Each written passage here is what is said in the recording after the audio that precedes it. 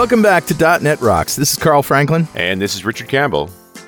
And we're coming to you from the Autonomous Vehicles Department today. Why do you say that?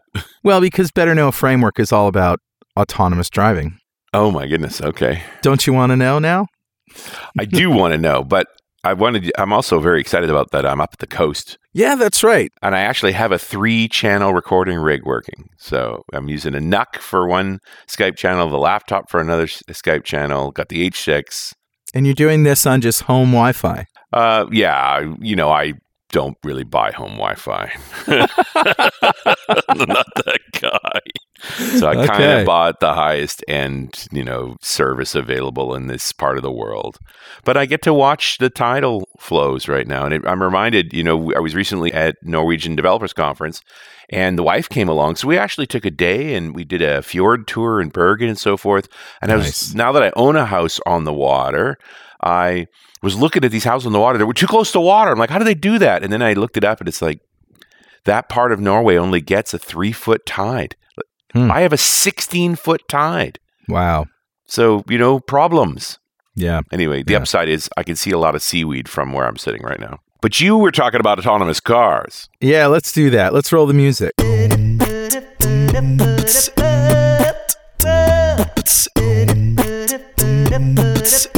right, dude, what do you got? This is a GitHub project that's very popular right now. It's called Apollo Auto. Oh, my goodness. It's an open autonomous driving platform. Wow. Yeah, high-performance flexible architecture which accelerates the development, testing, and deployment of autonomous vehicles. Because everybody should be rolling your own autonomous vehicle. Yeah. I mean, what this could go is wrong? A time vampire waiting to suck the life out of you. It's true. That's a good description of it. We like abstractions, of course, as developers, but what could be more abstract than a product that barely works, that you want to move forward with a bunch of like-minded people just to be able to get in on that architecture and the action of something like this, should it ever, work its way to mainstream. A cynical person would look at this and call it a Dunning-Kruger emphasizer. So you think you can do autonomous cars because you think they're easy. Well, here's an open source library for it. Yeah, have at it. What could go wrong? But, the partners are a serious list of companies, They are. man. That's true. Yeah, Bosch and Delphi and Daimler, holy man, there's a lot of important people. Right, it's not a basement project started by a couple of dudes. These are many, many car companies and many, many serious producers of electronics, LiDAR manufacturers and the like. So, yeah, you can't argue with the roster. True. And of course, and us as software people, we're firmly convinced that autonomous driving is all about the software. So, right, of course. Why would you think any other way? Cool. Yep, very cool. Love it. Enjoy that one. Sorry for your lost time and hours, but there you go. Who's talking to us, Richard? Grabbed a comment off of show 1356, the one we did with one Dustin Metzgar, talking about supporting aging software.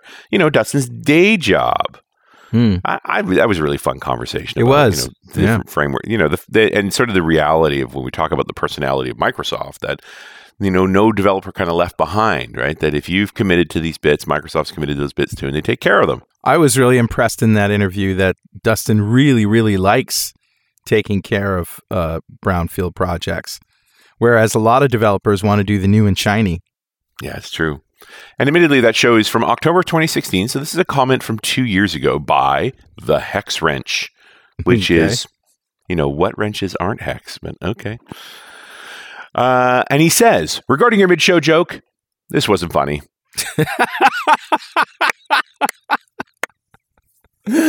Tell me something I don't know. He did attach a winky face emoji to it, the old school one, because this is why it isn't funny for him. Okay. Our CTO, now remember, this is 2 years ago, this is 2016. Our CTO still uses an Access 2003 app for managing database content. Oh. And when he wants to update a database with the latest content from the MDB, he uses macros. Oh. But I'm pretty sure you did a whole Halloween comedy bit about this. Yeah. And if someone has opened the MDB too, it isn't possible to run his macros. So then he goes all around the office finding out who locked it. Wow. Unbelievable. 2003 called and wants its database back. Yeah. It happens regularly, and it would be funny if it wasn't so sad. Oh, man. We haven't been able to convince them to use another tool. Even newer versions of Access are not okay. And as long as Windows supports Access 2003, and since it's still running on Windows 10, we have to stick to it. And since we're all kind of convinced that Windows 10 is the last version of Windows, that means that app's going to run forever, man. Game over, man. Game over, man. There's nothing funny about this. This is pain. This is a big pile of pain. Oh, it's a little bit funny. Okay, a little bit. I did the finger gesture. Hex. Yeah, we feel it, buddy. We know exactly where you're coming from. Mm-hmm. I'm going to send you a copy of Music to Code By, and at least you can drown out the tears. How's that? So put on the headphones, get it out of there. Music to Code By goes really nice with a little scotch. Just saying. Yeah, and some sorrow. A few tears, and your scotch will open it up for the bouquet of sadness. So thank you so much for your comment. A copy of Music to Code By is on its way to you. And if you'd like a copy of Music to Code By, write a comment on the website at .netrocks.com or via any of our social media, because we publish every show to Facebook and Google+. And if you comment there and we read it on the show, we'll send you a copy of Music to Code By. And definitely follow us on Twitter. I'm at Carl Franklin. He's at Rich Campbell. Send us a tweet. We stuff them in an MDB file. Put them on with a file server lock. somewhere. A file lock. You know, I'm the kind of guy that would literally write a small piece of propagating malware inside of the network that just repeatedly locked that file from different locations. Well, you didn't need to. All you had to do was use the product.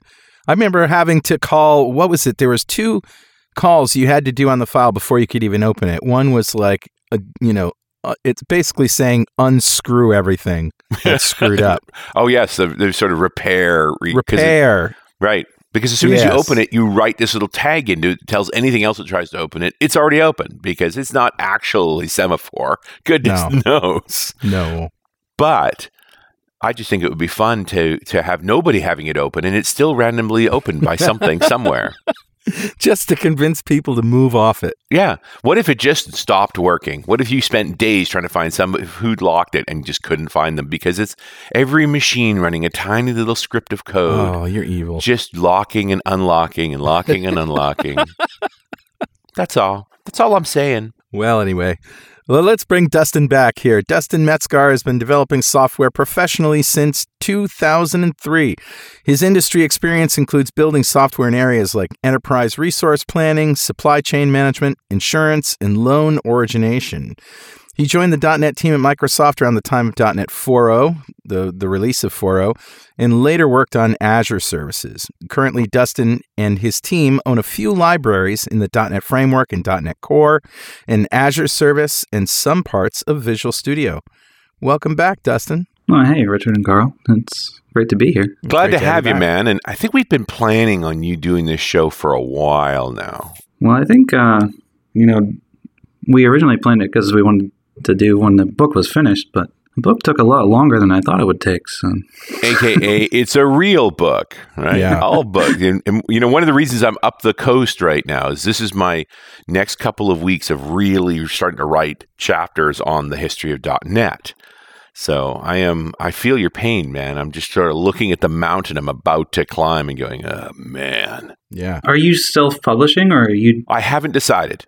And I don't need to decide, right? Like at this point, I'm going to be, I kind of am open to any possibility. I want to get a few chapters, get a feel for how quick I write these days, and so sort of test some styles, because it is a history book rather than a straight technical book, which I know how to write technical books. I've done that, but a history book's a little different. And so I'm actually going to take a stab at a couple of the chapters in 2 or 3 different styles and see how I feel about them, share them around a bit. But leading into, I think, a Kickstarter to see if I can, how people think about this and pre-sell some stuff, and then look at how to publish it. Very cool. I'm interested in it. Your book, .NET Core in Action, was published through who? Manning. So I'm lucky enough to be published with the same publisher that does the C# in depth. Yep. So why did it take so long? Relatively speaking. Well, part of it is kind of it's a moving target. When I originally started writing the book, it was still before .NET Core 1.0 was released, and they had Project JSON in it, and I had a whole chapter on Project JSON that I had to throw out, and then there's large parts of that in the book where I'm using that all over the place, and I had to replace all that stuff. I hate that.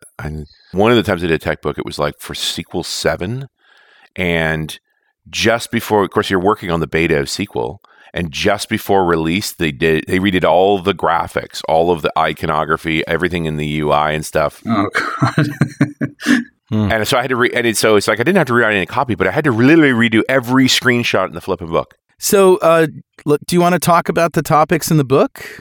The table of contents really came out of mostly things that, like, when I started out working as a developer, that I wish I knew at that time. Because it's funny, it's like you're going along and all of a sudden this new area of something just opens up, and you have to pretend like, oh yeah, you already knew that because everybody else knows it. So. None of which is actually true. But things like signing the binaries, or putting localization in, or how to debug, or how to do performance profiling, things like that. It's just stuff I wish I knew, like, way earlier on. But so it's not necessarily for people who are new to Core. Then it's sort of like using Core to learn .NET, or is it a little of both? Yeah, it's like the target I really had was that kind of developer that's starting out and was going to start out with .NET Core, because I really think it's a great platform to start on. There's still enough in there that convert to .NET Core. I'm not trying to exclude those people. Yeah. How do you talk in terms of why you would use .NET Core over the standard framework? I wasn't allowed to bring it up in the book, but Scott Hunter had talked about .NET Framework 4.8 as basically being the last release. It is kind of done. They keep waffling on this. Like, it's almost like there's a threat of a .NET 5 on the horizon. But I think the latest move with Core 3, where they're starting to bring over the desktop components, speaks more to what if everything you do in standard framework works in Core? Right. Yeah, especially from the WPF and that sense. It's interesting what they brought over and what they didn't. Right. But they've also now set this paradigm of we don't have to make everything cross-platform. We could do a set of Windows SDKs. Yeah, and just including a NuGet package or something that says, I'm on Windows, I want to use WPFs, but still run on .NET Core. So right. I think it's an interesting plan. I really like the way they've done it. But there's all this kind of like obsolete stuff that they can't get rid of. Linked to SQL and the old remoting system and all that stuff. It's all still in there, and it all still has to be supported because they can't take it out. But yeah, in .NET Core, it's kind of like they can start again. Well, and it doesn't sound like they're ever going to stop supporting it. Like it's no point. You figure the VB6 runtime is still in Win 10, and apparently Access 2003. So they're not going to stop support on it. But I guess I got to imagine at some point they're not going to do more development on it. System.web, by all accounts, is simply not coming across. Right. And all the innovation is going into .NET Core. Right. The other thing too is that you can use whatever platform, whatever OS, whatever tools you want to use for .NET Core. And with the book, I try to stay away from aligning with a particular IDE or anything like that. Just kind of, everything can be done with Notepad or VI or whatever in a command line. Oh, that's nice. There's some parts where it gets a little like performance profiling. There's really not that much cross-plat, but there's some things that you can do Linux and Mac to do profiling and debugging and things like that. So it certainly works. It works in Studio as well. So if you're already living in Studio, this is not a big deal. It's just this idea that there's lots of people happy out there with VS Code. Oh yeah, and I definitely used it for not only writing the samples for the book, but also for writing the book itself. Right. It's really flexible. I don't know how you're writing your book. For me, I used ASCII Doc. Oh yeah, I am learning Scrivener. as encouraged by Rob Connery. That's the tool he used for his A Curious Moon book, the Postgres educational book that's actually got a lot to do with Enceladus. So having been one of the reviewers on his manuscript and arguing mightily with him about it, I might add, to the point where he said, am I going to jeopardize our friendship if we continue on this? Which I appreciated. Like, we really argued mightily on it. But I also, if that's the tool that he likes, I really had to take a look at it. It's pretty cool. But it's, again, it's not for tech books so much as it is for other kinds of books. So it's a good tool for that. Yeah. But yeah, if you've got to manage code inside a document of any kind, VS Code's awesome for that. Yeah, absolutely. There's other tools for it. Like I picked up this ASCII docfx, which is like a whole IDE, and it's written in Java, and they try to do everything in it. But I ended up just using it to create PDFs. Interesting. I will include a link to the ASCII doc book editor. Yeah, it's pretty cool actually, because it's very much like Markdown. So you're just writing the text, and you're not too much caring about the formatting and things like that. And the publisher can come in and they can mess with it. So Manning likes it. Yeah, and but it's weird because it's not consistent. Sometimes they want me to give them a Word file, and sometimes they want me to give them a PDF, and then other times they're perfectly fine with the ASCII docs. Interesting, right? Hey guys, hold that thought for just 1 minute while we pause for this very important message. Hi, this is Richard. The Dev Intersection Fall Show this year will be December 3rd to 6th in Las Vegas at the MGM Grand Hotel. The lineup is awesome. Scott Guthrie, Scott Hanselman, Scott Hunter, yes, all the Scotts. But also a ton of great industry speakers for some insight on what's coming up in the world of .NET. Core 3 is bringing client technology like WinForms and WPF into play. Could it be time to migrate your existing desktop apps to this new technology? Come learn more at Dev Intersection, December 3rd to 6th in Las Vegas at the MGM Grand. Go to devintersection.com to register and use the code .NETROCKS to get a discount. And we're back. Dustin Metzgar is here. I'm Carl Franklin. That's Richard Campbell. .NET Rocks is what you're listening to. And we're talking about the challenges writing a book about .NET Core when it's such a moving target. And maybe we should dive into some .NET Core topics. And it's also Mac and Linux if you're running LLDB or basically you run LLDB and then you can load SOS pretty much in the same way and run the same kind of commands. Sure, yeah. You have a debugger that's basically made for native applications, and there's the whole set of commands and everything that are built in the debugger for going after native the compiled code, but SOS actually is made for the managed part for .NET. It actually makes things very easy to get at memory and see the types and what's in the heap and that kind of thing. It's got a lot of pretty powerful commands to see what's going on with .NET. And basically everything works just the same with .NET Core as it did with .NET Framework. So if you're used to SOS, it's everything's working. It's pretty cool. It's almost like nothing changed. So maybe we should just tell everybody what the SOS debugging extension is and why you need it. Yeah, it's an interesting topic, I guess, to put into a beginner's book, because when I first started out, I showed this is how you debug in in VS Code and VS for Mac and traditional Visual Studio. But then I also talk about how you do command line debugging.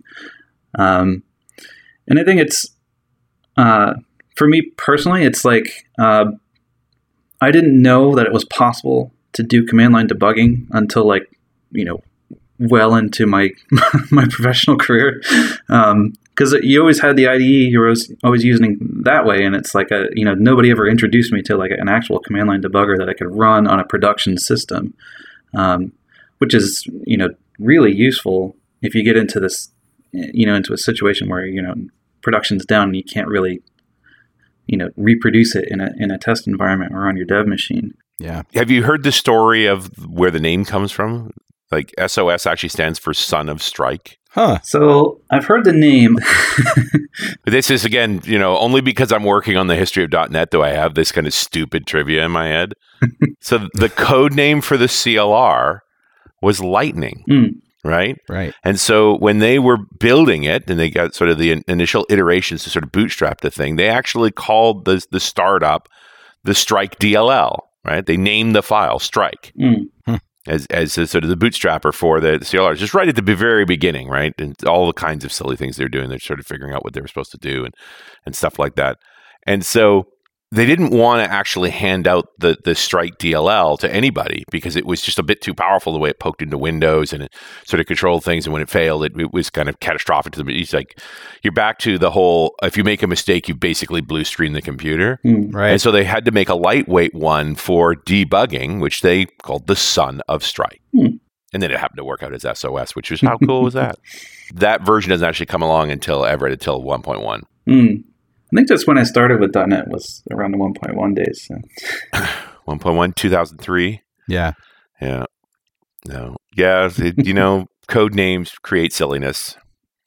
And the funny part, of course, is like I just added the link to the show notes for the SOS debugging from Microsoft Docs. And it's like, dude, you made that decision in 2002. And here we are in 2018 still using that name. Like these names never die. It goes on and on and on. Yeah, and we continue to carry it into .NET Core. So. But it is an interesting thought, the whole command line level debugging and what that looks like, how you actually understand the kind of errors you're getting, what's going on there. There's a chapter on doing performance. And so I had two things. So one of the other things about this kind of moving target is that when I originally started the book, I was using xunit.performance because I thought that was going to be the thing, right? But now it's benchmark.net, which is actually way better. But I still cover xunit.performance in the book, but because it introduces some other things too, but it also covers the scenario I wanted to talk about. But it's it gets you started on here's how you would write a performance test, which is really all I wanted to cover. And then then I do profiling with Purview. And Purview being a Windows-only tool, but you can actually run the collector on a Linux or a Mac machine and then export the file over to a Windows machine and open it in Purview and actually go through the stacks and everything. So it's totally possible to use Purview for cross-platform stuff, but you still have to have a Windows box somewhere. So. Right. So you use the window box to host your performance measurements, but you can code to anything you want. Yeah, and it's I think we basically kind of have to use that style. I need a profile, so we'll capture one on a Linux machine and then copy it over and then take a look at it to see what's going on. Right. And it's helpful for things like if you've got everything in a Docker container or something like that. So. Did you do a lot of coding against Linux with C# just to have the experience or stuff you actually need? I did enough to try it out, because for the most part, things mostly worked right on every platform. For system.transactions, we had some things that didn't work on Linux the same way they worked on Windows, and then you had to try to debug and figure out what was going on the Linux side to see what was different. Right. But for the most part, everything was worked pretty much the same. So you didn't have to do a whole lot on the Linux side. Yeah, they always, the question when you're talking about a cross-platform tool is you're busy building in one environment, and then you get to a place where you're like, okay, this needs to be running over here now, and then something is different. Like it can be a real battle. And when you collect a profile with Purview, you can see when it does GCs, and like when there are exceptions thrown, you never would have seen them otherwise. Right. Yeah, the Purview is cool in the sense that you see sort of the underpinnings of what's actually going on in .NET that doesn't normally surface to the user, even to the dev. Like it's just there's a lot of chatter. You were wondering you're wondering what that pause was. There's a bunch of stuff going on, and certainly garbage collection. And I've done so much web perf work over the years, and it's like garbage collection can be a big deal. What ultimately will kill IIS in high load situations is sort of a spiral of memory consumption and problems with large object releases and repeated GCs that block threads. And I'm getting chills, man. It's like this, the number of times I've worked through the death spiral of IIS under load. Hey, Richard. Yeah, buddy. Guess what time it is now? It must be that happy time again. Yeah, it's time to run garbage collection on all the debris left over from jokes that were not funny. Stuff like banana peels, exploding shoes, and bicycle horns. There are some lob objects there. Yeah, well, that's what happens. It's actually time to give away a $200 Amazon card to one lucky member of the .NET Rocks fan club, compliments of Progress Telerik. But first, let me tell you about Conversational UI from Progress Telerik and Kendo UI. Conversational UI are chatbot framework agnostic user interface controls and components that enable .NET and JavaScript developers to create modern conversational chatbot experiences in their web, mobile, and desktop applications. The industry's first packaged set of user interface components built specifically for chatbots are available as part of the company's Telerik ASP.NET Ajax, ASP.NET MVC, ASP.NET Core, WinForms, WPF, Xamarin products, and Kendo UI for jQuery, Angular, Vue, React, PHP, and JSP libraries. By implementing key UI design features such as calendars, date pickers, list views, and others that are included in the tool sets, developers will be able to improve chatbot conversation through visual elements that enhance the natural flow of conversation. For more about this really innovative library, visit telerik.com/conversational-UI. Well, all right, buddy. Who's our winner? Today's winner, Richard, is Marcin Dazkowski. Oh, congratulations, Marcin. Golf clap for Marcin. Golf clap for you. Who just won a $200 Amazon gift card from Progress Telerik, our good friends over there, just for being a member of the .NET Rocks fan club. And if you'd like to be a member, go to .NETRocks.com, click on the big Get Free Stuff button, answer a few questions, and join the fan club. We have thousands of members all over the world, and every show we like to give away stuff from our sponsors. And every December, we give away a $5,000 technology shopping spree to one lucky member of the fan club. But you got to sign up to win. And we also like to ask our guests, Dustin, if you had $5,000 to spend on technology today, what would you buy? Probably one of those VR headsets, things like that. Okay. Yeah, I think you can still buy a HoloLens for $3,000. Although they had a major firmware update this particular week, and I haven't got my HoloLens to work right since. So, we're so due for new hardware in that space. Like it's time, man. So what's not working? The pinch zoom, the click. Oh, and I just have trouble logging in. And you know how much of a pain in the butt it is. If the login credentials aren't working correctly in HoloLens, you literally have to hard reset the machine. Right. And so I'm like, and it was one of those moments where it's like, I know what this hill is, and I haven't got the time to climb it. So I just took the headset off, put it down. It's like, I'll deal with you later. Yeah. But I was excited to see a big update. Like, it's been a while that HoloLens has gotten a major patch. Like, it speaks to there's some activity going on because it's been awfully quiet lately. Yeah. Yeah, there's some interesting stuff going on with it. I'm not allowed to talk about, but yeah, probably not. But we're perfectly willing to let you dash your career on the rocks on the show, Dustin. So if that's what you feel like doing, knock yourself out, buddy. Like, it's okay. Well, I'm done with the book now, and I have plenty of time to game, but that would give me more time. So that's that's a lot of time to game.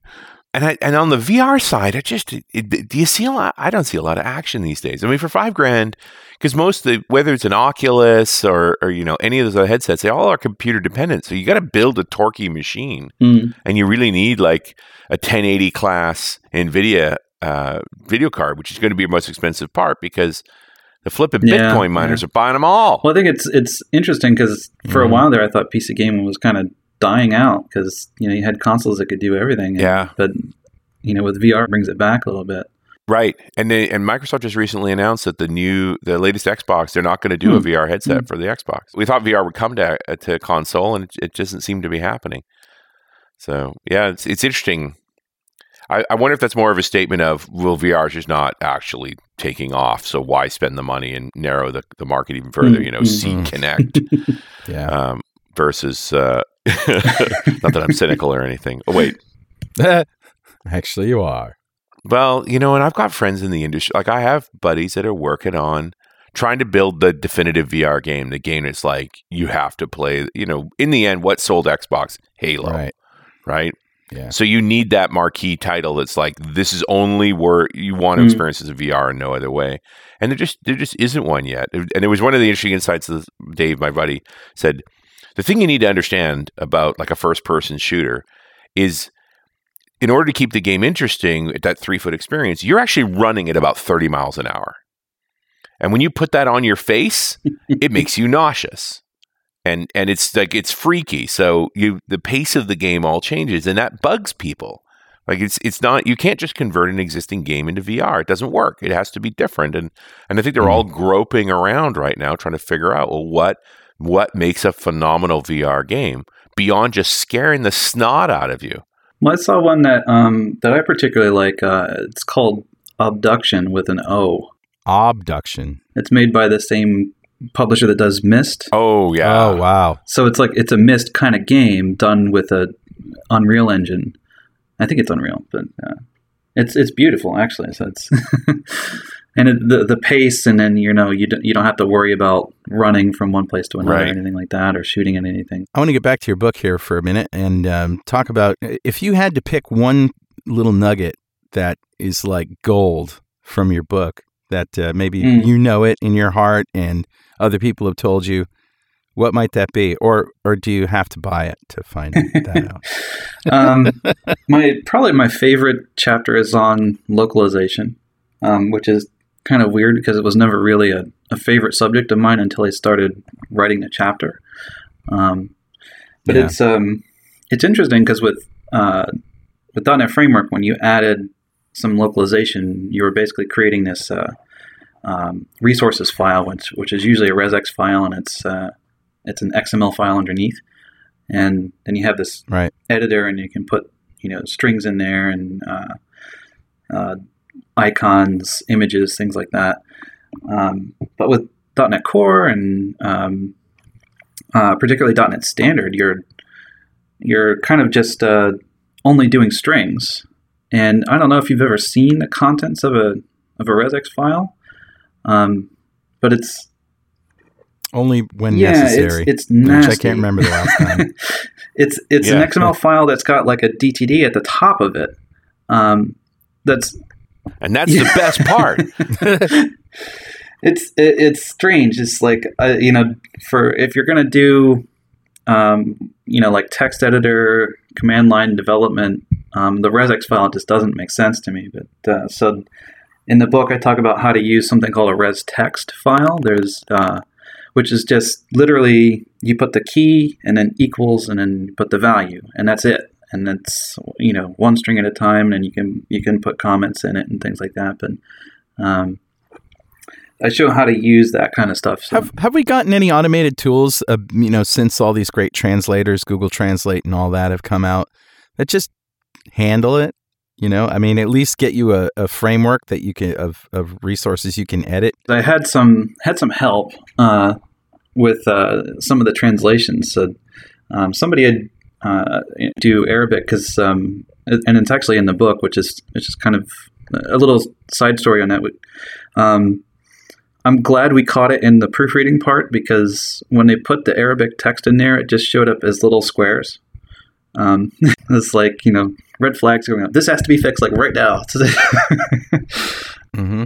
Oh man! But basically, I included Arabic because it's right to left, and then my friend was basically telling me that if you do something like you write Turkey in and have Google Translate or Bing Translate or whatever do the translation from that to Arabic, it will give you Turkey, the animal. Right. As opposed to Turkey, the country? Right. But if you write hot Turkey, it will give you the country. So, oh no. So I talk a little bit about in the book is like, you can do a Google Translate or a Bing Translate, but you have to be careful because, you don't know what's coming out the other side, and it could be wrong or it could be even offensive. Yeah, I think it'd be a good idea just to have a framework in place. But ultimately, if you're going to publish text in another language, you really need to have somebody read it, edited it. Yeah, humans are required. Humans are required.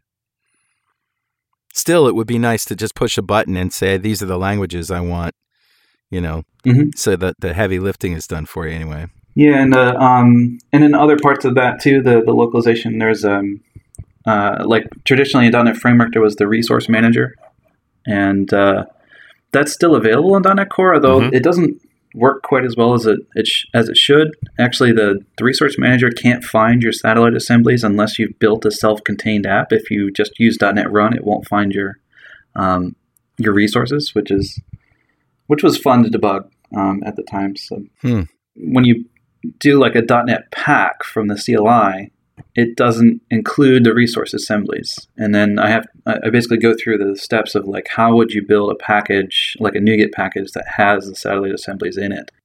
But yeah, I think that whole area of like how to do localization was pretty interesting. So, do you think they got it better in .NET Core overall? Because the opportunity to reboot this basically meant they did it from the beginning. So one thing they did was they added this Microsoft Extensions localization library, which is used in ASP.NET Core, and I show how you can use it in just regular .NET Core, just from a console app. Oh, nice!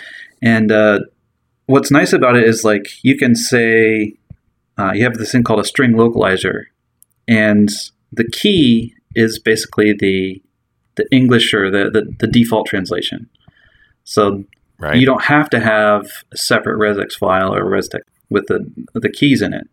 You can just have in the code. You can just put it straight in there, which I think is nice because you can search for, like, if you get an error message, you can search for that error message and actually find it where it is in the code. Yeah, absolutely. And it's we've done a couple of shows on I guess the current term now is internationalization, right? Yes. This globalization. Well, they still use the term globalization and localization, but the overall seems to be now it's internationalization. Yeah, and it's not that simple, and I think the tooling hasn't been all that good for quite a while, but it seems to be better now, and certainly more people are concerned about it. Yeah, I think it is getting better. One of the drawbacks I see, though, if you do this that localization extension and you put all the strings in like a string localizer and you use that like maybe the English translation as the key, if you never create that resx file, then when you actually do want to create a resx file in another language, you have to scan through your code and find all those keys. Right. Which, but now it's like you have to go through and look through all your code and find out where you use that string localizer and find all those keys and then write them down and give them to somebody else to do the translation. So retrofit's always the hard part. Yeah. Better to sort of think in those terms right away. But, I talk about a way to, some strategies to get around that in the book. Like you can make like a dummy language, because there's no like limit on what region or culture you're using. You can actually just create your own, like on the fly. Right. Yeah. Are you still digging into existing projects? Am I killing anything or? No, you still like it. Are you still enamored? No, I really do like keeping things running. It's kind of it's interesting to read somebody else's code and then try to decipher it and simplify it and write tests against it and then refactor it. I don't know. For a lot of the projects that I own, they're not being moved to .NET Core. So 4.8 is going to be the last one. So at least I'm not the one, killing these things. Right. I mean, they're not really dying, but it's, they're still supported, and right. I'll still be working on a group to support it. But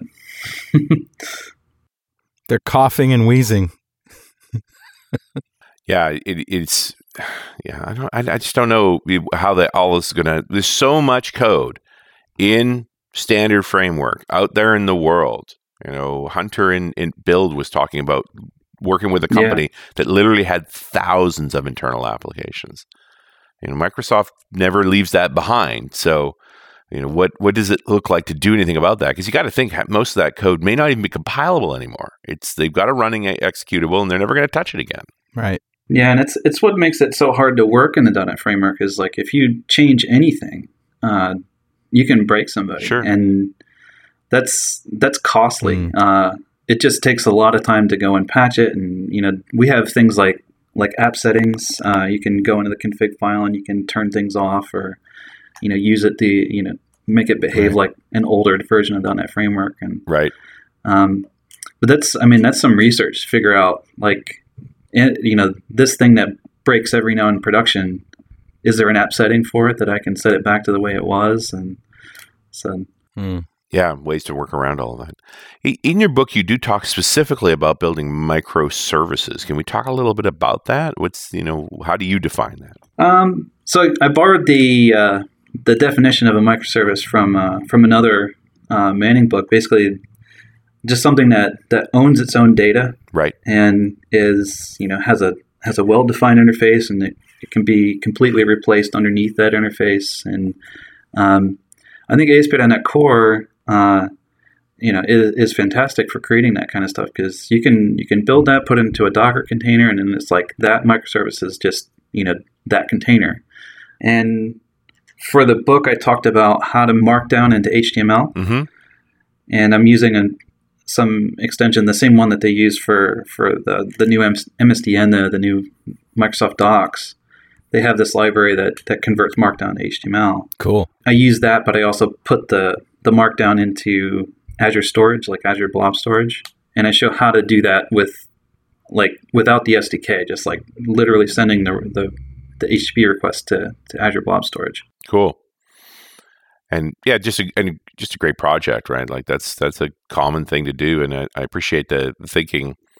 Until this announcement around Core 3, this seemed to me like a lot of what people were really going to use Core for was building services and stuff. Now, I appreciate you got the book out now before Core 3 shows up, and you have to add all those chapters on WPF and WinForms. Yeah, right. Yeah, it's actually, this is kind of like there's 4 books from Manning that I think are all kind of related. So mine is kind of like the base level, like get you started on .NET Core, and I tried not to step too much on everybody else's toes. That's cool. But because I introduce ASP.NET Core and how to build like a microservice, but I don't really go in depth into ASP.NET Core. And I also talk about how to use Entity Framework Core. But I do compare and contrast against a library called Dapper, which they use for Stack Overflow. And they ported that to the .NET Standard, and I actually use that in our Azure services. Right. It's a wonderful library. Yeah, it looks like you have the in-action books and the in-depth books. Right? Like the C# in-depth is Skeet's book, which goodness knows that's the right title for Skeet. Right.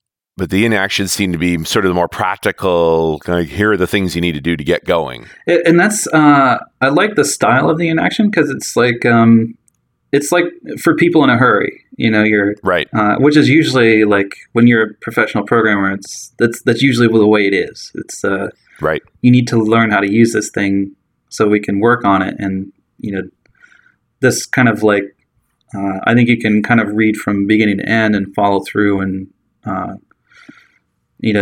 actually learn a whole bunch of different, get started in a whole bunch of little subjects around .NET Core. And then if you want to go in depth, you can go and learn some, pick up another book and get started there.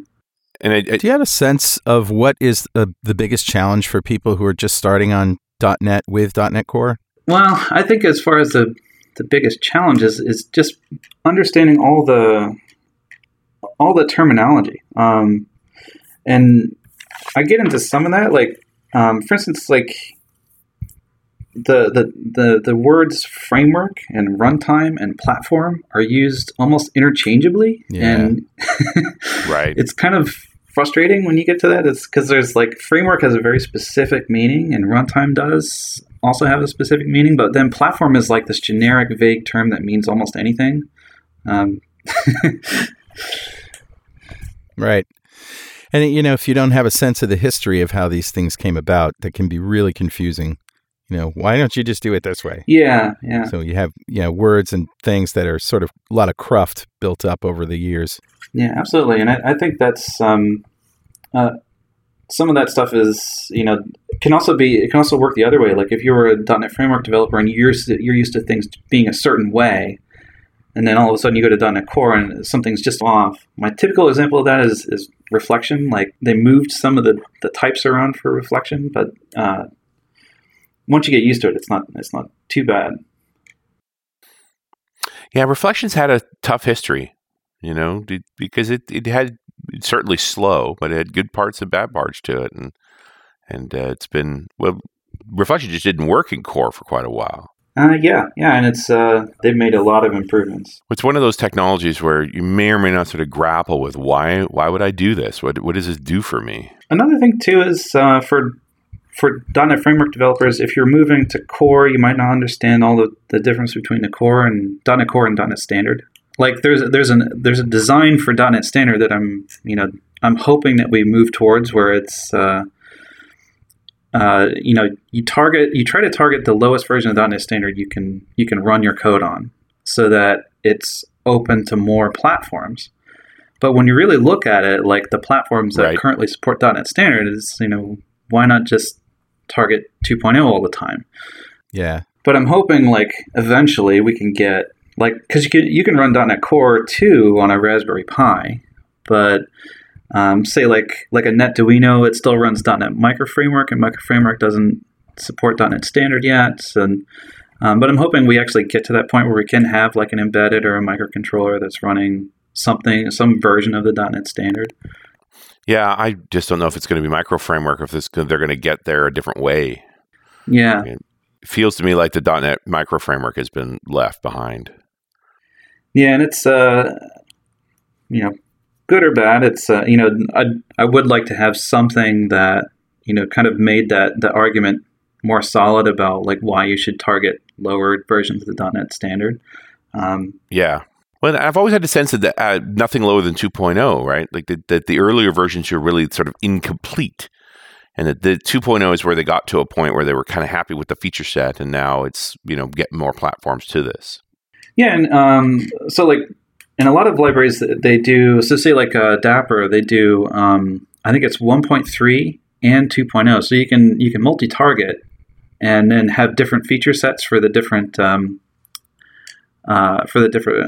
Different frameworks, which is really nice actually, because you can expand to other things that were only available in .NET Standard 2.0.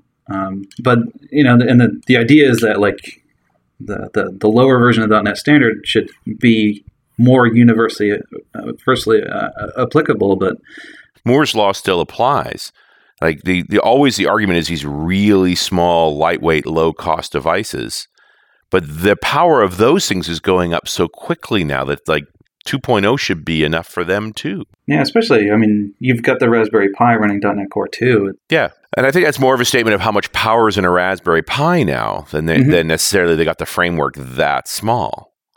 There's just a lot of clout running around in very small system on a chip configurations. So Dustin, what's next? What's in your inbox? Well, internally at work, we're taking this kind of old monolithic N-tier architecture, and we're turning it into microservices. Is it Windows? Yeah, well, when you say we have a monolithic code base, you're talking about working at Microsoft. You've got a few monolithic code bases out there, my friend. Guess. I'm just guessing. I'm going to leave it generic because that pretty much describes almost everything here. But so that part's been interesting, and then I'm kind of taking a break from the whole book writing thing because that was very stressful. So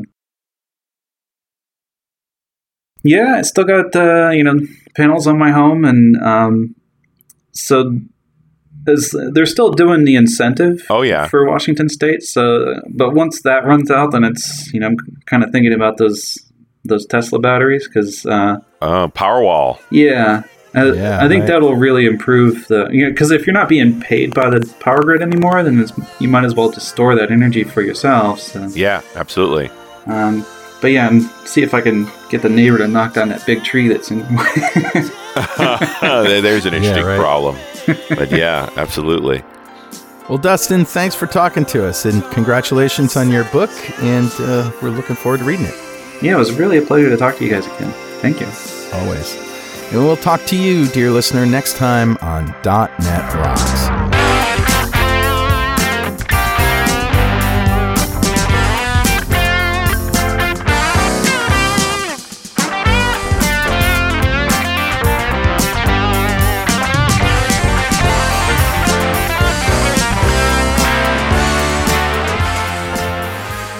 .NET Rocks is brought to you by Franklin's Net and produced by Plop Studios, a full-service audio, video, and post-production facility located physically in New London, Connecticut, and of course in the cloud. Online at pwop.com. Visit our website at dotnetrocks.com for RSS feeds, downloads, mobile apps, comments, and access to the full archives going back to show number 1, recorded in September 2002. And make sure you check out our sponsors. They keep us in business. Now go write some code. See you next time. Got a transmitter banned by the FCC. Yes, I'm a